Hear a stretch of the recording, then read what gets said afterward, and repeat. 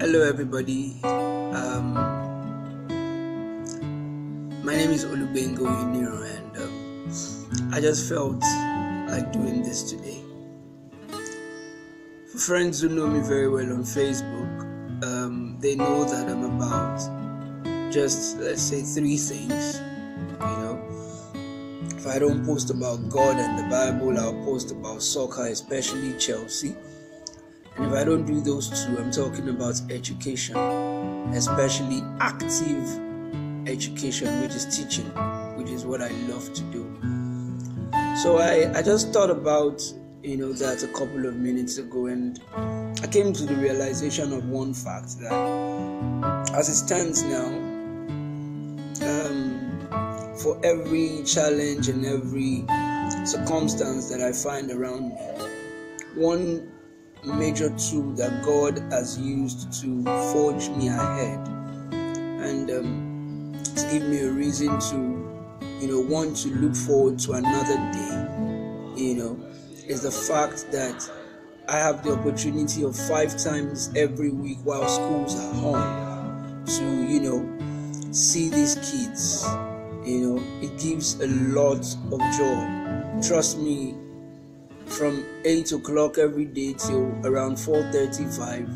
I don't even know that the time goes sometimes, because it's you know what they say, when you do what you love, you never have to work a day in your life. But as I think about the joys and the fulfillment I have on the job, teaching, writing, speaking, these 3 things are the things that I can do in my dream, literally. I don't think long before I can, work on them. Just an opportunity, and then the ideas will begin to flow more often than not.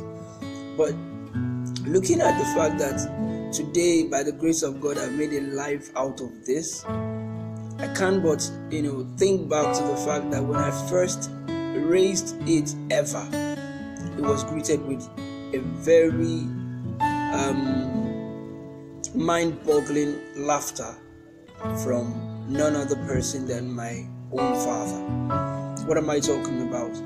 Several years ago, I was still, under the control and directions of my parents and all that. And those kinds of discussions we want to have with our parents, where they ask us, okay, so what do you want to do? What's your, career choice and all that?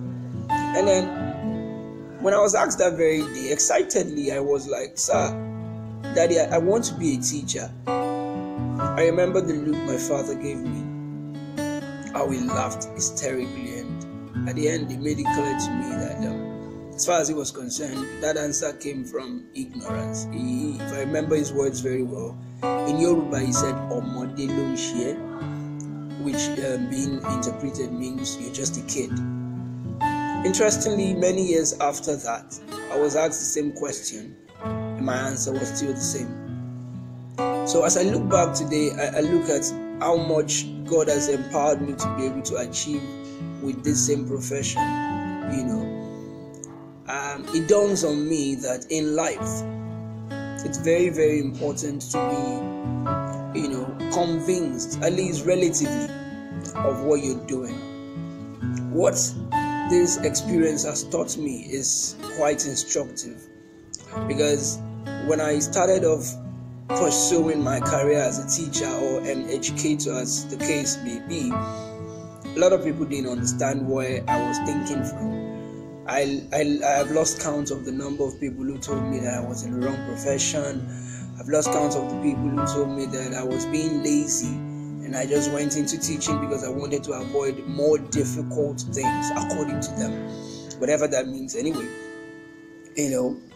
But I guess one of the more memorable days of my life was when someone on that list of those who had made fun of me finally looked at me and said, "You've convinced me about your course, about your profession." And it kind of struck a chord in my heart and made me understand that it might take a while, but if you stay true to your dreams, the world will celebrate you.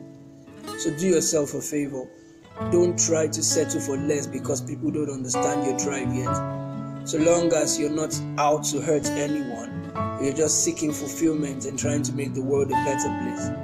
When you're misunderstood, do not back down. Respectfully explain your stand. Some will get it, some will not. Don't fight anyone. Just be true to your dreams and be committed. Also understand that the goal might remain the same, but your methods have to be flexible. I really wish you the very best in all your endeavors, because I can't lie to you. You cannot have a life living as a shadow. And shadowing starts from trying to satisfy everyone with your choices. Your choices, first and most important, must satisfy God and be to the benefit of as many people as possible within the ambit of, reason, basically.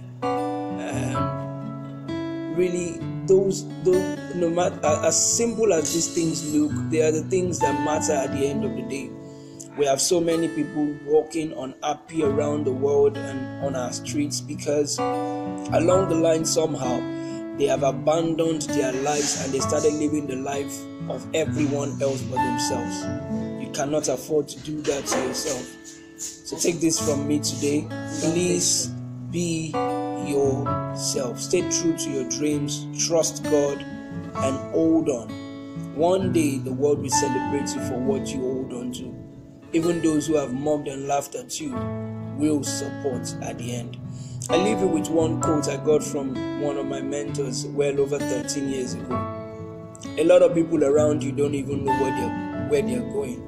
So if you stay true to your path, it's just a matter of time before you have many disciples. Thank you. Have a great day.